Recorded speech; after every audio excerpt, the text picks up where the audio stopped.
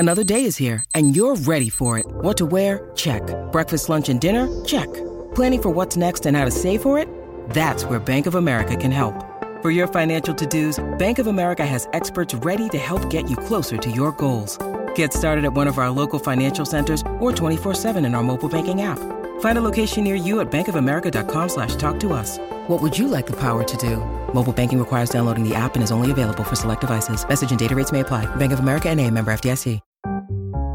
Coming up, a murdery trip to a private Greek island. A story of revenge from the Victorian era. Plus our distraction of the week. I'm Mel. I'm Dave. This is the Library of Lost Time. This week, I'm listening to the audiobook of The Fury by Alex Michaelides. It's a murder mystery set on a private Greek island. I would like to go to a private Greek island, but I would not like to be murdered. Fair enough. Yeah. Lana Farr is one of the world's most famous actresses. She's beautiful, talented, and kind. Everyone who knows her is just a little bit in love with her. It's Easter weekend, and the cold and rain of London is just too much. So Lana invites her actress friend Kate and her old pal Elliot to join her family in Greece. They'll swim, they'll eat, they'll be rejuvenated. Sounds great. However, they haven't been on the island long before harsh words are spoken, and their sunny days are bedeviled by a wind so fierce, it's practically another character in the story. The title, The Fury, refers to the wind. Then, somebody ends up dead. Oh. You're probably getting whiffs of Agatha Christie right about now. Yeah. But two things are setting it apart for me. First, the characters are interesting and messy. They're more than simply the actress, the rich guy, that kind of thing. Yeah. They've got backstories. Okay. I don't know if I'd say they're three-dimensional. Let's say like 2.5-dimensional. Okay. Second, what's really selling me on this book is the narrator, both the one on the page and the actor performing the audiobook.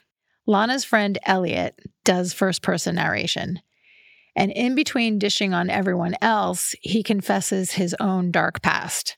There are bits about his childhood and being an outsider that are genuinely moving. But mostly, his tone is really arch and gossipy, whether he's talking about himself or the others. A lot of that is on the page. But man, the British actor Alex Jennings is really giving it life. You may think you know this story. You probably read about it at the time. The tabloids loved it, if you recall. Murder Island was a popular headline. Unsurprising, really, as it had all the perfect He's probably best known for doing plays at the Royal Shakespeare Company and the National Theatre.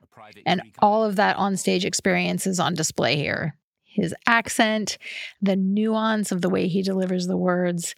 It's a ride to listen to him unspool this story. I'm about halfway through the book, and so far it's been an excellent escape to Greece. Oh, it's nice to get out of the gray January blahs, huh? Seriously, I was on the metro this morning and I was like, I am not underground. I'm on a sunny beach. Also, I can't wait to see what's going to happen next. I have no idea where this story is going. It's The Fury by Alex Michaelides. My book is Maud Horton's Glorious Revenge by Lizzie Pook.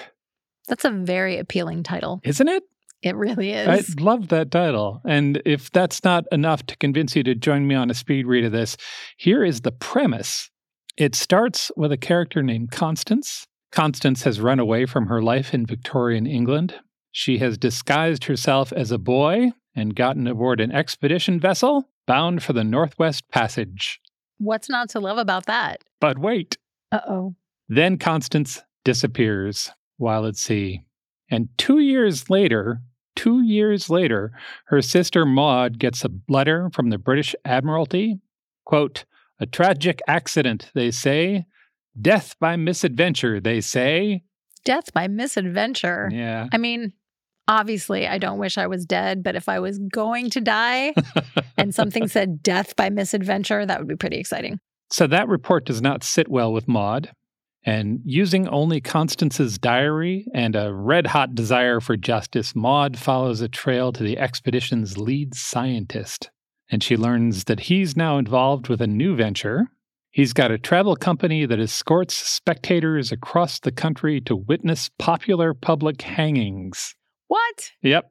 And she decides that she will go on the tour and learn the truth and avenge her sister's death. I am so into all of that. Publishers Weekly said Pook's masterful pacing and meticulous attention to historical detail make this sing. The book just came out this week. It's Maud Horton's Glorious Revenge by Lizzie Pook. And now our distraction of the week. So I'm a fan of words. I like words, and I love to travel, and I appreciate museums a lot. So you can imagine my excitement when I discovered Planet Word, a modern museum about language in Washington, D.C. That sounds awesome. It does. It is a celebration of communication filled with interactive exhibits.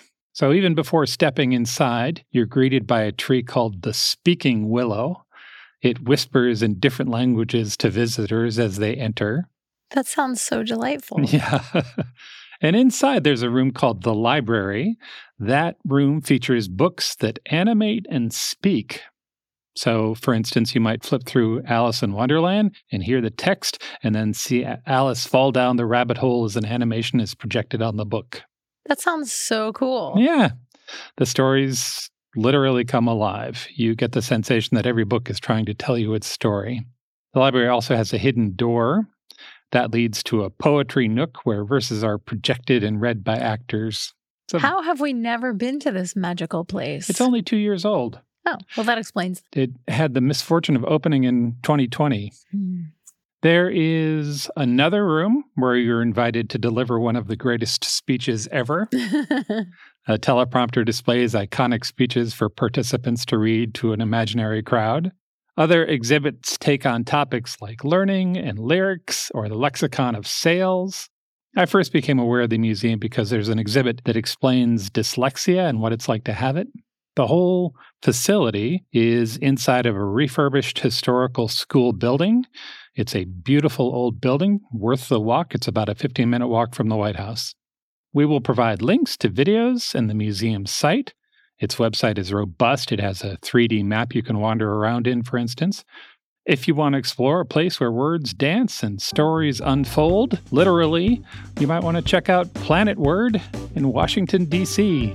Visit strongsenseofplace.com/library for more on the books we talked about today and even more on Planet Word. Thanks for joining us in the Library of Lost Time. Remember to visit your local library and your independent bookstore to lose some time yourself. Stay curious. We'll talk to you soon.